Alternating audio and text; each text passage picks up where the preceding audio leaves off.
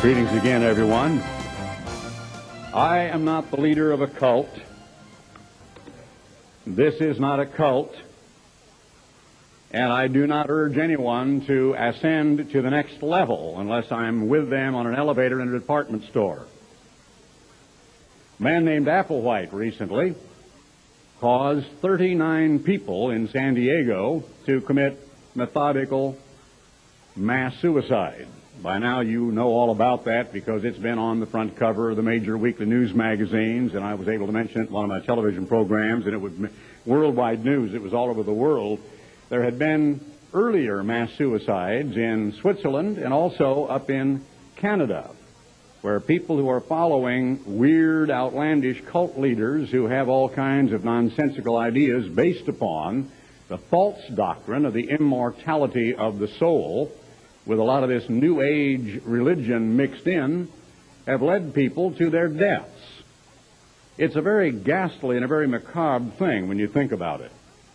And I want to explain to you a little bit about that today, and again to issue a disclaimer, as I did some years ago when I preached a sermon entitled Just One Man, which I announced on television. And it had to do with men the likes of Attila the Hun or Adolf Hitler or Saddam Hussein, and how an impassioned, charismatic leader can somehow cause the will of an entire nation to vicariously be bent to his own whims and his own selfish, egocentric desires, and lead people over the brink into, in a sense, national suicide, which is exactly what occurred eventually in Germany, and literally millions of people died. Over 30 million in Russia alone. 6 million Jews gassed, burnt, starved, beaten, shot, and hung during World War II in the concentration camps, the places like Majdanek and Baden-Belsen and Auschwitz and Dachau and all the other infamous places of which you've heard so many times. I spoke then about how one man can exert influence upon the minds of other human beings if they are willing to give into his mind their personal sovereignty and give up their own decision-making process and allow their emotions to be manipulated by some kind of a dynamic leader. Now, when I saw the protruding eyes and the weird look on this man on the cover of Time and Newsweek magazine a couple of weeks ago, I held up the magazine in the television studio and I said, I wouldn't follow that guy across the street.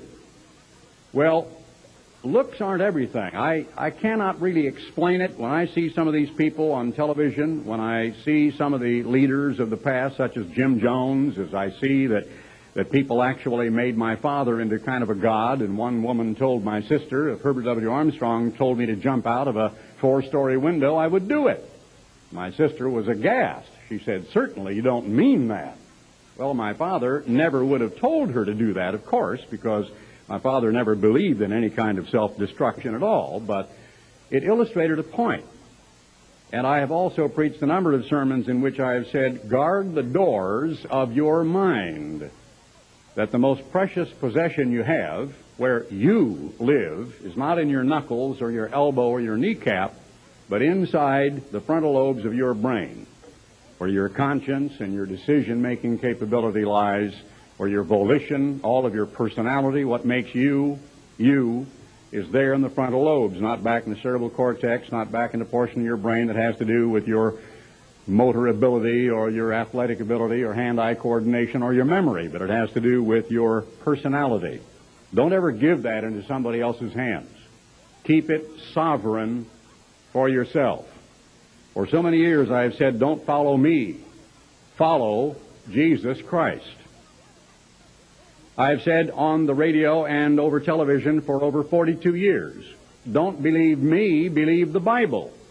If I tell you what is in your Bible and you research it for yourself, if I make statements about history or archaeology or the Bible, then look it up, prove it to yourself. The Bible says, prove all things, hold fast that which is good, and then you will know that your faith rests on your own personal relationship with Jesus Christ and your own belief in the Word of God. And you know that you're not being led in some other direction that you shouldn't go. You know, those poor people out there, I say poor people, you look at them, many of them were interviewed prior to their deaths, and from that time we've seen a lot of interviews on television of their families and other people, including one man who got out of the cult just before the mass suicide occurred, and he looked a little weird. If you saw the television interview that I did, he actually said when they left, he thinks they went there. The cult leader told those people, go outside at night and look up at the Hale-Bopp comet and you will see where you're going to go. Well, I've seen the Hale-Bopp comet many times. I hope all of you have. It's a real spectacle, and perhaps if the skies are clear you can still see it. It's fading a little bit now, but it has been very, very brilliant, and I've seen it many times. And I can tell you, because I've looked at it with my binoculars, there isn't any mothership following along in its wake. But people think that there are things like motherships which land in people's backyards, which beams them up. And they sit down and have a coffee with them. Or they go somewhere, then they come back, then they write a book. And the only people who can say, no, you didn't, you're a liar, is anybody who decides to say so, because there's no way they can prove it. You see, it's supposed to be a one-way street. Allegedly, human beings can get in touch with them, but they never come to appear on Larry King Live or be interviewed by Peter Jennings. And while they beam people up for a coffee, they never go to the White House for a coffee. I have a question. When these people had their driver's licenses in their shirt pockets, and every single one of them did, even a very good friend of ours that is not a member of this church, who does believe in another life and believes in having had a previous life, just ridiculed the concept, because even she knows that in her belief it is a spiritual transition into a spirit world, and spirits, she doesn't think, and she's right, need driver's licenses. And she was ridiculing the fact that they packed their bags. Why would you pack physical clothing when you're talking about departing in a spiritual sense as a spirit? Do souls wear clothes? Now, I don't want you to think about the other part of that question because it's too embarrassing. But think about it for just a moment in case you've never thought about it before. How do souls appear to each other? Valid question, isn't it? I mean, if the entirety of nominal, fundamental Christianity is founded on one of the basic building blocks of the concept of the immortality of the soul, do souls smell? Do they touch? Do they feel? Do they taste? Do they enjoy coffee in the morning and a bird singing? Do they enjoy a good New York cut steak and a baked potato and green beans almudine? What do souls do? Do they zip about in UFOs? Well, if that man had said, let me show you where you're going, and had gotten a van or a bus and gone down to the county coroner's office, maybe gone to the morgue and pulled out a slab, or maybe gone to a mortician and looked inside the silk pink lining of a coffin, or maybe showed them a 6-foot hole in the ground, then they would have gotten an idea about where they were going to go. Now, where are their driver's licenses today? Well, they're in the hands of San Diego Police Department, and assumedly, once all of the investigative routine is over, they'll be returned to their nearest loved ones. You remember Jim Jones. And, of course, in television, they showed a lot of the same ghastly pictures that we saw almost 20 years ago now when he led over 900 people to a grisly death of drinking poison in a macabre ritual down in the Guyana jungle after they had assassinated a member of the House of Representatives of the United States who had gone down there to investigate complaints by former cult members about the activities of this group. Many cultic leaders either themselves commit suicide and talk their followers into it, or in many cases a cult leader will get himself killed, and sometimes the people who follow him will get themselves killed or grievously hurt financially as well as sometimes physically. There are a lot of examples about that, not only in history.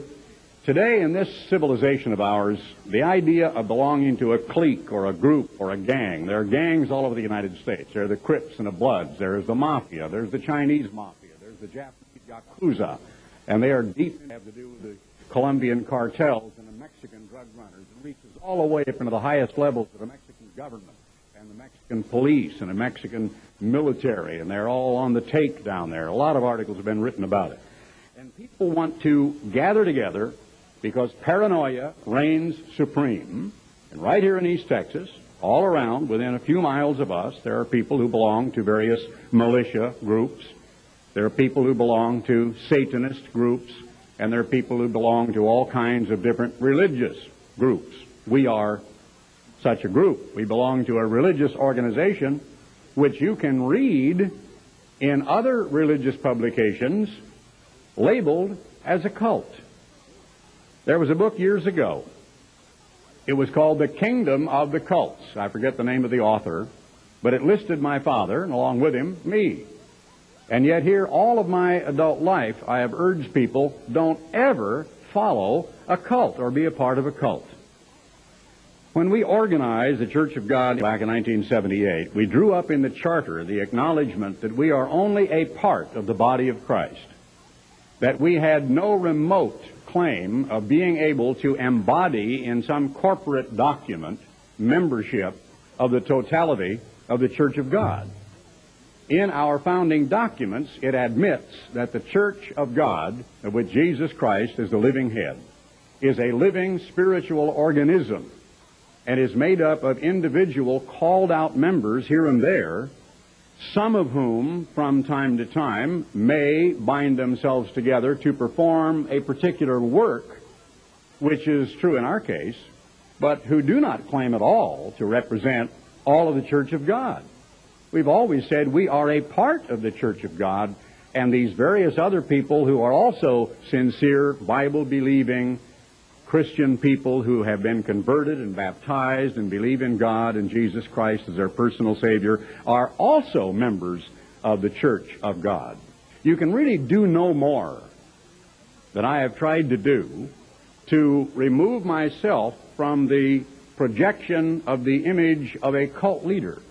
But in spite of all of that, I am still labeled as such by those who either deliberately tell falsehoods or they just don't really correctly understand the truth and the Word of God, the gospel of Jesus Christ that we preach and in which I believe with all of my soul.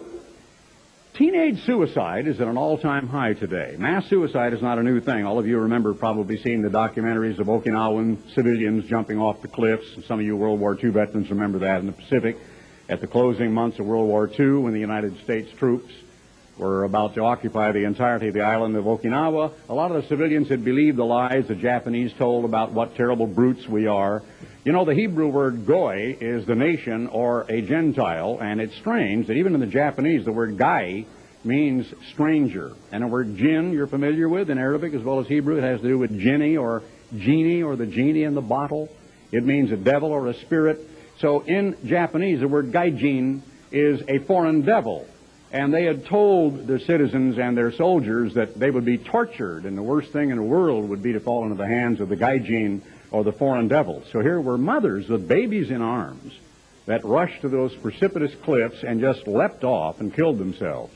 And it broke the hearts of Americans watching. They were sobbing. They were calling out on bullhorns. They had Japanese interpreters. Please don't do that. So people can be driven to commit suicide by fear, by paranoia, by a false belief in ascending to a different level, by all kinds of messed up spiritual ideas and attitudes, and they can follow leaders to their death. Let's turn to one of the first examples of a cult leader in the Bible. He was also a conspirator who was trying to overthrow the government. In the 16th chapter of Numbers, you read about Korah.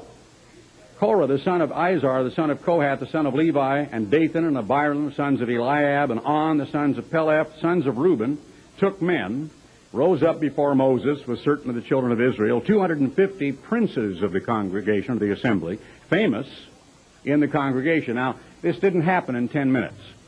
Moses didn't say, okay, everybody, are you ready? Let's go. I mean, this was a conspiracy that had to develop over a period of weeks, if not months. Who knows how long it took, how many hundreds of hours of earnest private conversations off in various places for these people to finally get to the point where they say, we're going to go tomorrow and we're going to go confront Moses. So they gathered themselves together against Moses and against Aaron and said, you take too much upon you. Well, if you were to read the previous chapters, you can refresh your memory about how when the spies came back after 40 days of searching out the promised land, and they gave this evil report about the men of Anak. And the children began to weep and murmur and complain and say, we might as well have died in Egypt, or we may as well have died in the wilderness. Now you're going to get us killed by these people in the land. And they turned back, and God proposed to just wipe them out. Moses prayed to God heartbrokenly. He said, don't let the Egyptians and everybody else say that they don't even have a powerful God, that their God wasn't able to deliver them. And he reasoned with God, and he appealed to God. You know that Moses, when he was called, said, who am I? I can't do this. I stutter. I can't talk very well. And so God said, Aaron will be your spokesman, and I'll put the words in his mouth. Moses didn't want his calling. Time and again he said, how can I lead such a great people? He did not appoint himself, but he was accused of appointing himself. You take too much upon you, seeing all the congregation are holy. We're just as good as you are. Everybody's at your level. This was merely the same tired old human excuse of people who familiarity breeds contempt, and people just did not really know that God was behind Moses, even though they should have. They had a daily reminder in a column of smoke by day and a pyre of fire over the tabernacle every night, and of great miracles that they had seen. But I guess human beings can grow accustomed to practically anything. And over a period of time, they began to rebel.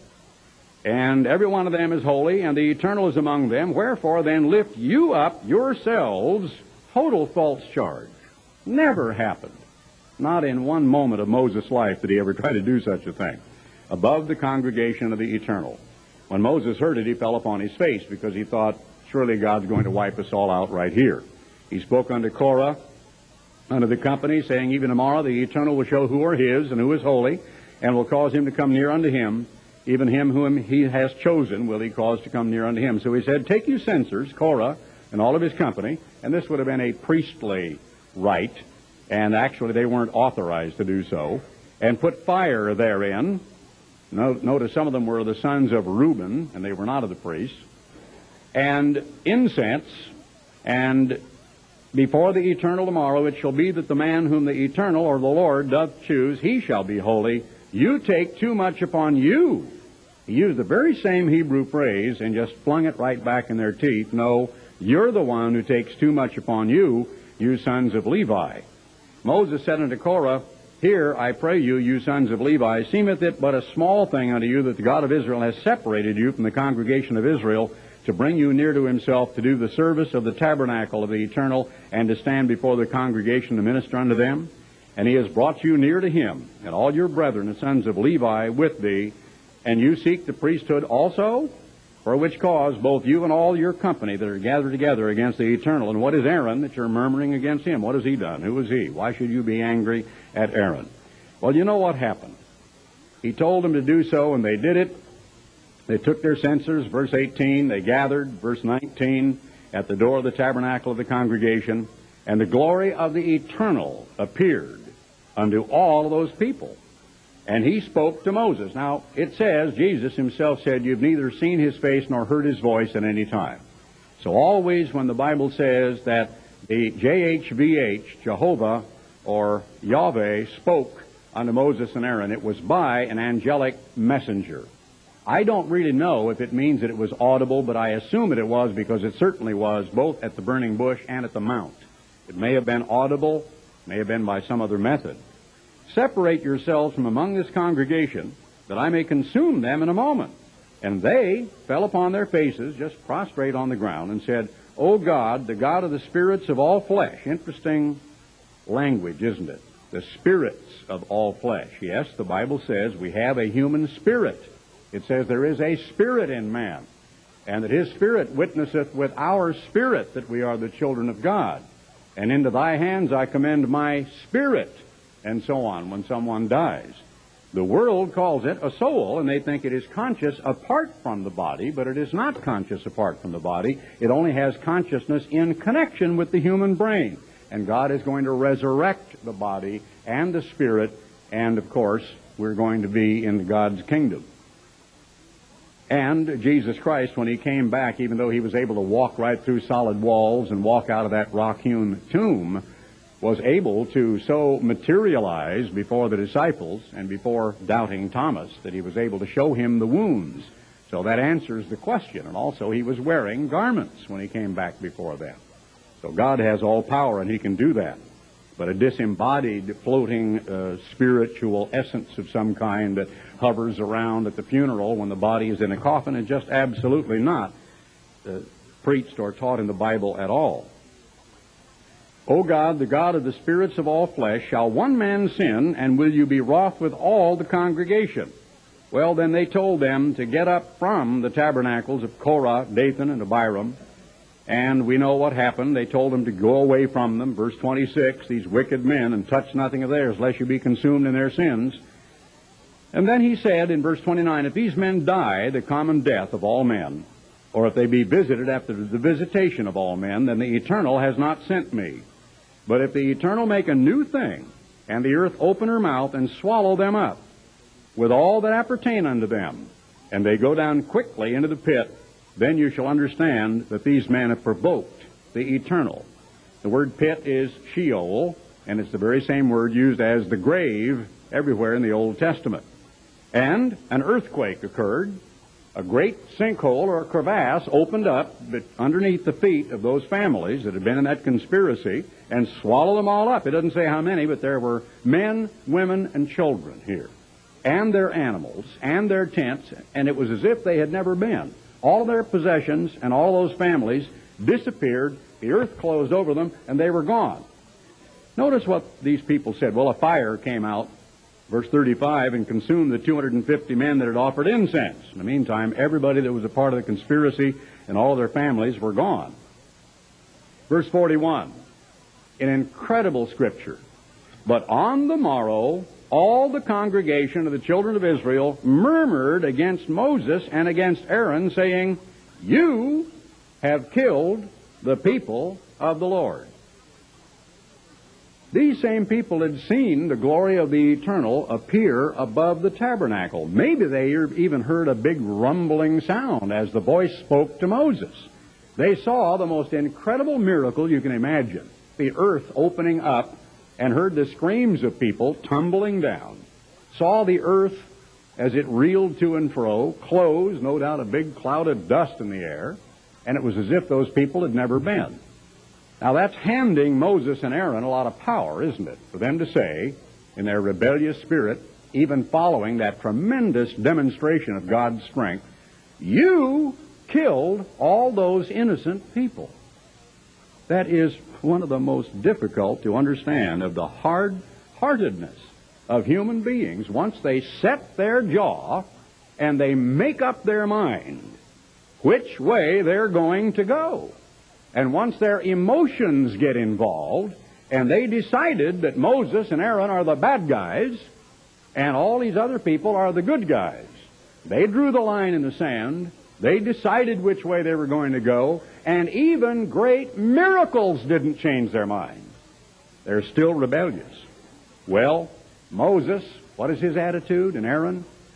Desperately solicitous toward the well-being of the people. Didn't want them to suffer.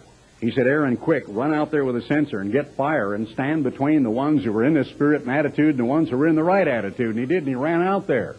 And there was a terrible plague that began sweeping through the people. And they knew who the ones who were conspirators and the ones who were against Moses and Aaron were. And you read in the ensuing verses that the wrath of God had begun. There was a plague, and he stood between the dead and the living, and the plague was stayed. In verse 49, there died 14,700. Far more than 15,000, counting the 250, and all of the families of Korah and the other people with him that aren't really counted here. So far more than 15,000 sympathizers with that leader. One man and some other men that he gathered around him, who were men of renown. That means renamed. It means fame, known people in the congregation. And they were the good guys. They all had a reputation. Why, he'll help you, he'll do anything, he'll take up and put down your tent, and he'll go out and gather food for you, and he's really a good guy. They had great aplomb and great reputations, and they were able to be leaders of the people because they had the magnetism, they had the charisma. Look what it cost the people who followed them. Cost them everything. They just followed the wrong man. They should never have followed any man, but followed God. There were the symbols of God. There was the great pyre, a fire. They could go out, and they'd seen it every single night over the tabernacle. A great black cloud right over the tabernacle every day. They saw the miracle of the manna, the miracle of the throwing of the branch into the waters at Meribah, the miracles that fed them and clothed them and caused their shoes never to wear out in 40 solid years. These people saw miracle after miracle. Now they see miracles in the case of God destroying people who were rebelling against Him, and it still didn't really break that cast iron, hard human heart that had made up its mind in advance which way it was going to go. Take a look at Acts 5:34. Some other conspirators, you don't really think about these people, but when Gamaliel was warning the Jewish leadership that they had better be very careful on the way that they handled Peter and the apostles, they had already thrown them in the clink, they had beaten them, and they were telling them that they were going to do a lot worse than that. When Gamaliel stood up, Acts 5:34 and verse 34 in Acts 5, a doctor of the law, had in reputation among all the people, and commanded the apostles to be put forth a little space, and said, "You men of Israel, take heed to yourselves what you intend to do, as concerning these men. For before these days rode up Theudas." And I think that means like grace of God. But Theudas must have been quite a guy. He must have been quite a magnetic, charming personality. "Boasting himself to be somebody." Of course, that's taking upon himself all kinds of reputation. And a lot of people come up with the idea. I've had people call me and ask me, "Well, do you think your father was the Elijah who was to come?" I just answered that on the telephone day before yesterday. I've answered it in letters. There was a person that called me and asked me that on the telephone 2 days ago. And I've said, no, I do not. Absolutely not. Beware of people who think they can find themselves mentioned personally in this ancient book. Beware of those people. There was a young student, I won't name him. He later on became a doctor, allegedly, and a person that had a great deal to do with doctrinal formulas and prophetic scenarios in the parent church.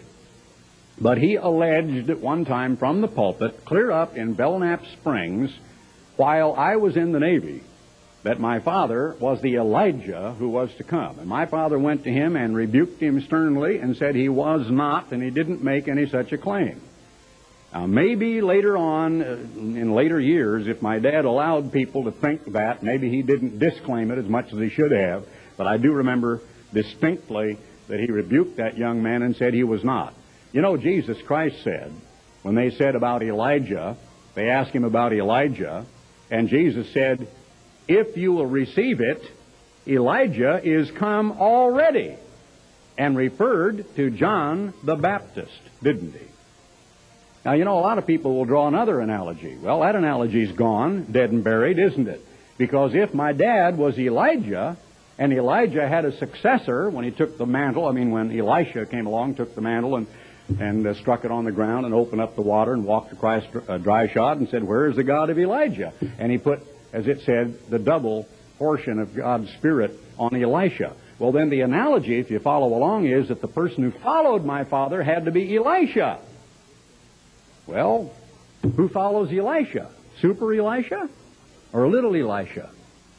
Because whoever they think Elisha was, they're both dead. So beware of anybody who, listen, thinks he or she has a special relationship with God that you don't have. Nonsense. Beware of such a person. You can have the most special relationship with God that any other human being can have. And you can have that relationship any day, anywhere. At home, in your closet, your bathroom, your kitchen, your living room. You can have it driving down the road. You can have it sitting there in your seat. You can have it on the job doing whatever you're doing. You can have a special relationship with God the Father through Jesus Christ, your high priest and your Savior, and you need no other. You don't need a human conduit. You have your own sovereign ability to go directly through Christ to God the Father without ever saying anything or asking anybody anything. And just beware of anybody who will come along with a lot of doctrinal ideas and writing a bunch of junk and be all messed up about, well, extraterrestrial beings or UFOs or visions or voices or maybe dietary strictures or certain things involving dress and clothing and hairstyles, all kinds of things they want to impose upon you to interfere with your lifestyle because they're supposedly a person who is somebody. Well, Theudas had boasted himself to be somebody, to whom a number of men, about 400, joined themselves. A pretty good group. 400. It's a lot bigger than the group here today, isn't it? And these men were running around the nation doing whatever. Who was slain? He doesn't say who killed him, but obviously the authorities, maybe the Romans, maybe the Jews, I don't know. But Theudas got himself killed. Now what happened to his followers? As many as obeyed him. By the way, the word obeyed has a note in my margin, and it is identical in the Greek. Belief and obey is interchangeable in the Greek word. And it says, believed in my margin. As many as believed him. They bought into it. Well, he got himself killed. They were scattered, and it came to nothing. That's a cult leader there. After this man rose up Judas of Galilee in the days of the taxing. Probably he mentions that because it might have been a tax revolt, don't you think? And, of course, I can see where in the United States of America, when you look at some of the taxes and you listen to all the shenanigans going on and some of the abuses of the IRS and some of the things that they've done to different families, I can see where every now and then some people try to rebel against the government and all of that. But when it's carried to such an extreme as apparently the alleged Oklahoma City bombers did, where they think they're going to make a statement, the government, quote unquote, whoever they are, did what they did down in Waco. And I don't like them, these people think, so I'm going to go kill a whole bunch of hundreds of innocent people, including women and precious little children, and just blow them into maimed human flesh because I am going to make a statement. I'll tell you, I wish that the kind of swift justice that God is going to put in place during the millennium were here right now. Because the people, well, first of all, the bomb would blow up in their face. If they were trying to do it, God would just wait until it's big enough, and then just trigger it. And that'd be the end of them. That'd probably be one method to do it if it's not too quick. But at least it would get rid of a lot of would-be bombers. But if anybody would do something like that, they'd be put to death very, very quickly. After this man rose up Judas of Galilee in the days of the taxing and drew away much people after him. He also perished, and all, as many as believed him or obeyed him, either one, were dispersed. And so Gamaliel said, look, refrain from these men. And he didn't believe, by the way. You can see that from his life, other aspects of where Gamaliel is mentioned, and he was Paul's teacher, Saul's teacher.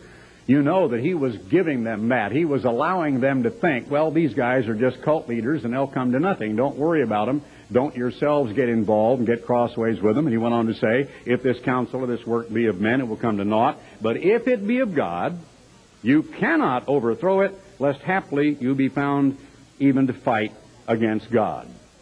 There's another very famous biblical cult leader.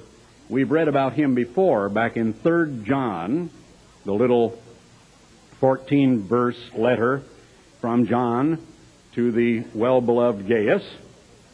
He said in the 9th verse, I wrote unto the church, but Diotrephes, who loveth to have the preeminence among them, receiveth us not. Allow me to say something, if I might, by reminding you of 1 Corinthians, the 1st chapter, and what the Apostle Paul went through when he said there were people who were this clique and that schism and that division and that party spirit, and they were, I'm of Peter, I'm of Apollos, I am of Paul, I am of Christ, I am of somebody else. And he went on to disclaim all of that. I'm glad I didn't baptize any of you people. Who am I? Don't follow me. And don't have a party spirit, and don't be the member of a clique. I just want to say something in passing and to throw it in for what it's worth. We have a number of other men who share this pulpit, thank God. Thank God for them and for their sincerity and their dedication and their ability, and for the fact that they're up here and able to preach and to teach and to speak to you. But there are some people here and there around the country that will not listen to them. Not many, but here and there are a few. They only want to listen to me. Now, what should I do about that? Be flattered? I'm sorry. I appreciate deeply the fact that people recognize that God Almighty gave me a gift of speaking and of teaching, and I do want to use that gift to His honor and His glory. But I want to make a point. Most all the time, I think with one exception, maybe in the last year and a half or so, I don't know. If one of these other men are up here speaking in the pulpit, where do you think I am? I'm right out there in the congregation listening to them. Now, having said that, if people along the way will realize that I'm listening to them, maybe they won't be too quick to say, well, I'd rather put on an old tape of Garner Ted's than listen to a new one coming out, because I really don't want to listen to somebody other than Garner Ted. Please don't do that. And here's the problem. We've had this problem for the last 19 years, since we started the program of sending tapes out, maybe 18 years, whatever it's been. The problem is that a lot of people, if they have to drive 60, 80, 100 miles to get to church, and some of them do, and they get a tape, and they've already heard the tape, and they're going to go to church to hear the very same tape they just listened to on Thursday, then, of course, the host or the local pastor is kind of left high and dry, because some people will say, well, I'm sorry, they'll call in and say, I've already heard that sermon, I don't want to drive about 60 miles to go hear it again. Well, if that's the only reason you drive those 60 miles, I could see you're making a point.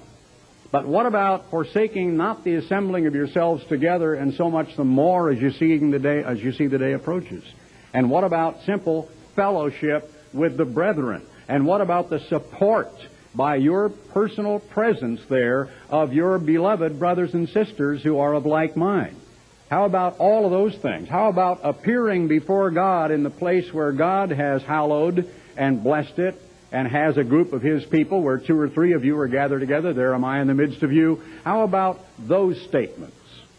How about supporting these other men who are fine men and who are working as hard as they can in God's work? I'm just saying that in passing, because I see that all the way back in the first century in the writings of the Apostle Paul, of people choosing favorites. And I am very deeply appreciative of people who love, pray for me personally. I don't want to be a favorite. I just want to be one of your brethren and one of those for whom you pray. But I don't need to be a standout or a favorite. Notice who this man was and what his attitude was. Diotrephes, who loveth to have the preeminence among them. That was one of his own corrupting attitudes. He loved it. He wanted it. He coveted the preeminence. What did Jesus say on the Last Supper when they were squabbling about who was going to be greatest? Here was Christ, so heavy with what He was facing. He knew what He was going to go through, and He needed, if He ever needed any empathy and understanding, it was then. And instead, the disciples, right at the Last Supper, were arguing and squabbling over who was going to be the greatest in the kingdom. They thought He was going to set it up by some great miracle right very quickly now, and they didn't really understand what was going to come to pass. He said, the Gentiles exercise great authority over their subjects, and they lord it over them, but it shall not be so among you. Whoever will be the greatest, let him be the servant of all. He talked about taking the least seat. He talked about humility. He talked about giving and helping and serving and sharing. But here was a man who achieved, and the people allowed it, so he somehow influenced it, and the people gave him that. He loves to have the preeminence among them. He receives us, that's John, the disciple whom Jesus loved. He receives us not. Wherefore, if I come, I will remember His deeds, which He does, prating against us. Isn't that sickening? There are people all over, and they've done it from time immemorial. They did it in the early days of the split between the Sunnis and the Shiites over the succession. The word caliph merely means a successor, by the way. And the caliphate of Baghdad were the so-called legitimate successors to Mahomet, or Muhammad, if you prefer, or Mehmet, which is the Turkish, of the, founder of the Islamic religion, which didn't really come along into the Middle East until about 8 centuries after the time of Christ. Mahomet died in 632. So You need to understand that from time immemorial, people have tried to gain control over church congregations by the tactics of attacking, defaming, and destroying the other leader. The way they gather leadership is to destroy the existing leader. And then they think they can pick up the shattered shards and the pieces. You destroy people, and you prove that you're an unprincipled, lying, vicious, attacking, brutal, unforgiving, so on kind of a person who loves to have the preeminence, and you think you're going to have a loyal following. Doesn't work. Just doesn't work. You can't build a wonderful church organization on the broken bodies and the shattered hopes and dreams and the disappointments and the frustrations and the hurt feelings of people. It had better be, just like Gamaliel said, God had better be in it, or else it will come to absolutely nothing. And when people are acting in a very ungodly fashion and prating against God's true apostles, as this man was doing, prating against us with malicious words, then nothing is really going to come of it. And not content therewith, neither does he himself receive the brethren. So here was a church that was just split wide open right down the middle. The really true brethren who were with John, who was the disciple whom Jesus loved, and obviously were God's people, were not even allowed to fellowship with this group anymore. They were just locked out. He doesn't receive the brethren and forbids them that would, and casts them out of the church. So who ended up in possession of the physical property, whatever it was? The bad guy, Diotrephes, who had a lust for power and wanted the preeminence among them. He was a cult leader. You know, God's Word emphasizes the sanctity of life. We, for all of these decades, preach what is called the good news of the coming kingdom of God. The word gospel merely means good news. My dad characterized it as the world tomorrow, the way it's going to be, and portrayed the wondrous blessings of the kingdom of God and the way it's going to be when it governs and rules on this earth, and all crime will be put down and out, and all disease will be abolished, and poverty and squalor and sickness will disappear, and people will live long lives. God says to Isaiah that as the days of a tree shall be the days of my people. And he wishes long lives. He tells us about the patriarchs. If you look at Exodus 20 and verse 12 at the fifth commandment, honor thy father and thy mother, that thy days may be long upon the land which the eternal thy God giveth thee. Maintain the integrity, the love, and the respect of the family. Honor your father and your mother who gave you birth, that your days may be long, so you live a long, full life. How can people who know anything at all about the Bible follow some weirdo to commit suicide? Suicide is merely self-murder. Homicide is other murder, killing a member of the Homo sapien species, another human being, and suicide is murdering yourself. And it is a crime. It is a great crime, one of the worst, bloodiest, most brutal crimes that a human being could ever commit is to murder a fellow human being. And God says, thou shalt not kill. The word is rotzak, which is thou shalt do no murder. So even in the fifth commandment of the Ten Commandments, the great blessing as a result of honoring your father and your mother is that your days may be long upon the land which the Lord thy God giveth thee. The patriarchs that you read of in the pre-flood period lived to great ages. Seth was 912 when he died. He was like 90-some when he had his first child. When he had the first child that was named as one of the patriarchs, Enos was 905. These were gentlemen who lived for 20 generations or more. Can you imagine a family reunion of a group like that? Although it wasn't necessary because nobody moved away very far. They were all right there. But can you imagine a patriarch trying to keep track of all those kids? Who'd you say that youngster there was? Well, that's your great grandchild from so-and-so. And he would just be completely confused. Well, if you say so, I guess that's one of mine. Looks a little like me, But can you imagine living for hundreds of years? A lot of prerequisites there. You'd have to have good health, You'd have to have a lot of interests. All those kids would be enough, but you'd have to have peace of mind, mental tranquility, knowledge of God and God's ways. Over in Genesis 25:7, it says, "These are the days of the years of Abraham's life, which he lived, 175. 175.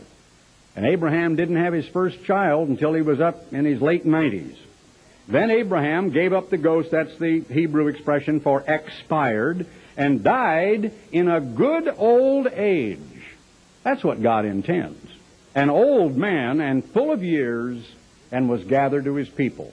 A statement of love and great dignity. A great man, the father of the faithful, Abraham. And his sons, Isaac and Ishmael. Notice, Ishmael was there. Yeah, well, you thought Hagar, the Egyptian slave girl, got thrown out when he was a boy. Well, she did, but when the angel said, "No, you go on back," Abraham took them back, and Sarah had to swallow that. And Ishmael was to become the progenitor of 12 Arab princes. And his sons Isaac and Ishmael buried him in the cave of Machpelah in the field of Ephron, the son of Zohar the Hittite, which is before Mamre. So they had the same area where Sarah had been buried, in the cave that Abraham had bought. And they laid him away as an old man and full of years. In the case of David's death, in 1 Kings 2, verses 1-4, "Now the days of David drew nigh that he should die. And he charged Solomon his son, saying, I go the way of all the earth." David wasn't about to ascend to some second level. He just knew that he was going to die.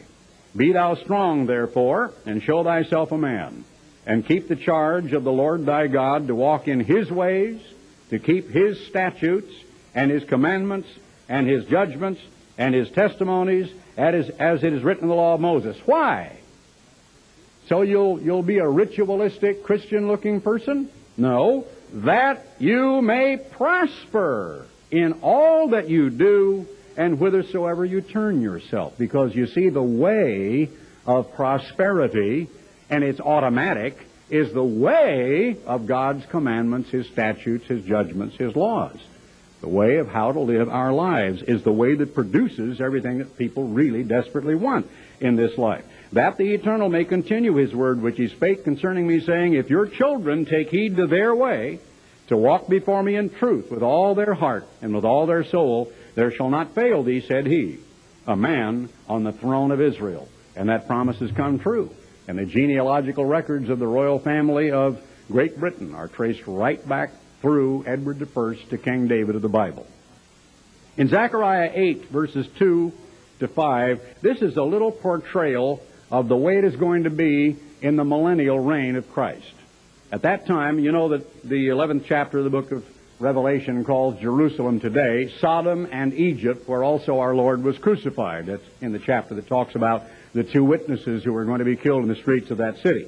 It's a city of great contention. It's anything but the city of peace, which is what the name is supposed to mean. Jebus Salim, or Jerusalem, the city of peace, named apparently after the Jebusites. It's a city instead of bloodshed, of suicide bombers, of terrorist attacks, of stabbings, and so on, and of indiscriminate killing today. But this is a portrayal of the way it is going to be. "Thus says the Eternal, I am returned unto Zion, and will dwell in the midst of Jerusalem, and Jerusalem shall be called a city of truth, and the mountain of the Eternal of hosts, the holy mountain. Thus says the Lord of hosts, there shall yet old men and old women dwell in the streets of Jerusalem, and every man with his staff in his hand for very age. And the streets of the city shall be full of boys and girls playing in the streets thereof." Not the kind of a city you imagine, with great narrow walls and little old filthy streets and kids with an old tin can or a stick or a hoop or something. No, no, no. This is going to be a city, as it's described in the book of Revelation, of open areas, of a lot of grass and of shrubs and of all kinds of growing things. They will be like unwalled villages where people are on and close to the land. It's not going to be high-rise, squalid old tenements at all, but it does describe the people right out there playing, and everybody happy and nobody under any kind of a threat, and families to the third and fourth and more generations with their children and great-grandchildren gathered about. I didn't read it when I was over in 3 John, but the second verse is when John said to her, "Beloved, I wish above all things that you may prosper and be in health, even as your soul prospers." What is the desire for God toward us during this physical life? The last and the most macabre, grisly, rotten thing in the world is to either be the victim of a murderer or to kill ourselves. To commit that hideous crime against God, against yourself, against all your loved ones and all your friends. As you can say, no matter how depressed, no matter how suicidal some people can become, it is a permanent solution to but a temporary problem. Don't ever contemplate it. Satan, the devil, wants the destruction of the human race. Satan, the devil, and his demonic spirits want people to kill themselves. Teenage suicide is rife in the United States because of no hope for the future and because of drugs, because people are short-circuiting the neurons in their brains and blowing their minds on every kind of chemical substance you can imagine, including spraying a spray can on a light bulb and sticking a sack over their head. They will do anything to get some kind of a chemical agent, even paint, inside their minds. And people are simply spacing out their brains and taking their own lives, and oftentimes is not in a drug overdose. Don't ever remotely contemplate it. If you look at the blessings of Leviticus 26, let's turn to that to conclude here. Leviticus 26, these are the blessings and the cursings that are placed in opposition as opposed to juxtaposition. If you will walk in my statutes and keep my commandments and do them, then I will give you rain in due season, and the land shall yield her increase, and the trees of the field shall yield their fruit. That's for human physical beings in the family environment to enjoy the wondrous produce, the crops, and the harvest of the land. And your threshing shall reach unto the vintage, and the vintage shall reach unto the sowing time, and you shall eat your bread to the full. Doesn't mean just bread, but your foodstuffs.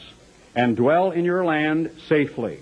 And I will give you peace in the land. What would that mean to the people in Israel today? See, these Israelis are always provoking these Palestinians. They provoke them by opening the other end of a tunnel which devolves out into the old city, which would lead tourists right out there amidst all the Arab shops where they could buy the trinkets and souvenirs. And that was such a provocation, they rioted and a lot of people died. Now they provoked them by building housing on largely private Jewish land in the sovereign city of Jerusalem where no buildings have ever been before.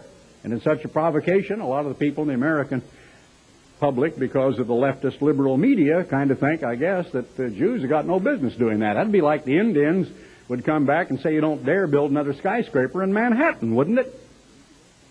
It'd be like some terrorist deciding, I'm going to bomb you if you build any more housing apartments somewhere in Washington, D.C. That happens to be the sovereign capital of Israel, and it was the only nation and the only people of whom that city has ever been a sovereign political capital. It was never proposed to be a political capital by the Seljuk Turks in the 10th, 11th, and 12th centuries, nor by the Ottoman Turks in the 14th to the 19th centuries, nor by Transjordan or the Hashemite Kingdom of Jordan after the British Mandate of 1922, and following then, of course, the UN mandate after World War II. The Egyptians had the Gaza Strip. They never said Gaza ought to be a separate nation. The Syrians had the Golan Heights, and the Syrians never said it ought to be a separate nation. And Jordan had the West Bank and the Old City, and they never said the Palestinians ought to have a state and Jerusalem ought to be their capital. They were making too much money from tourism. I know because I was one of them that had to go to Amman and then drive to Jerusalem to the Old City and then cross no man's land into the New Jerusalem, the Jewish part, carrying your own bags. So I guess the greatest provocation really to Yasser Arafat and some of his people is the fact that the Jews simply exist.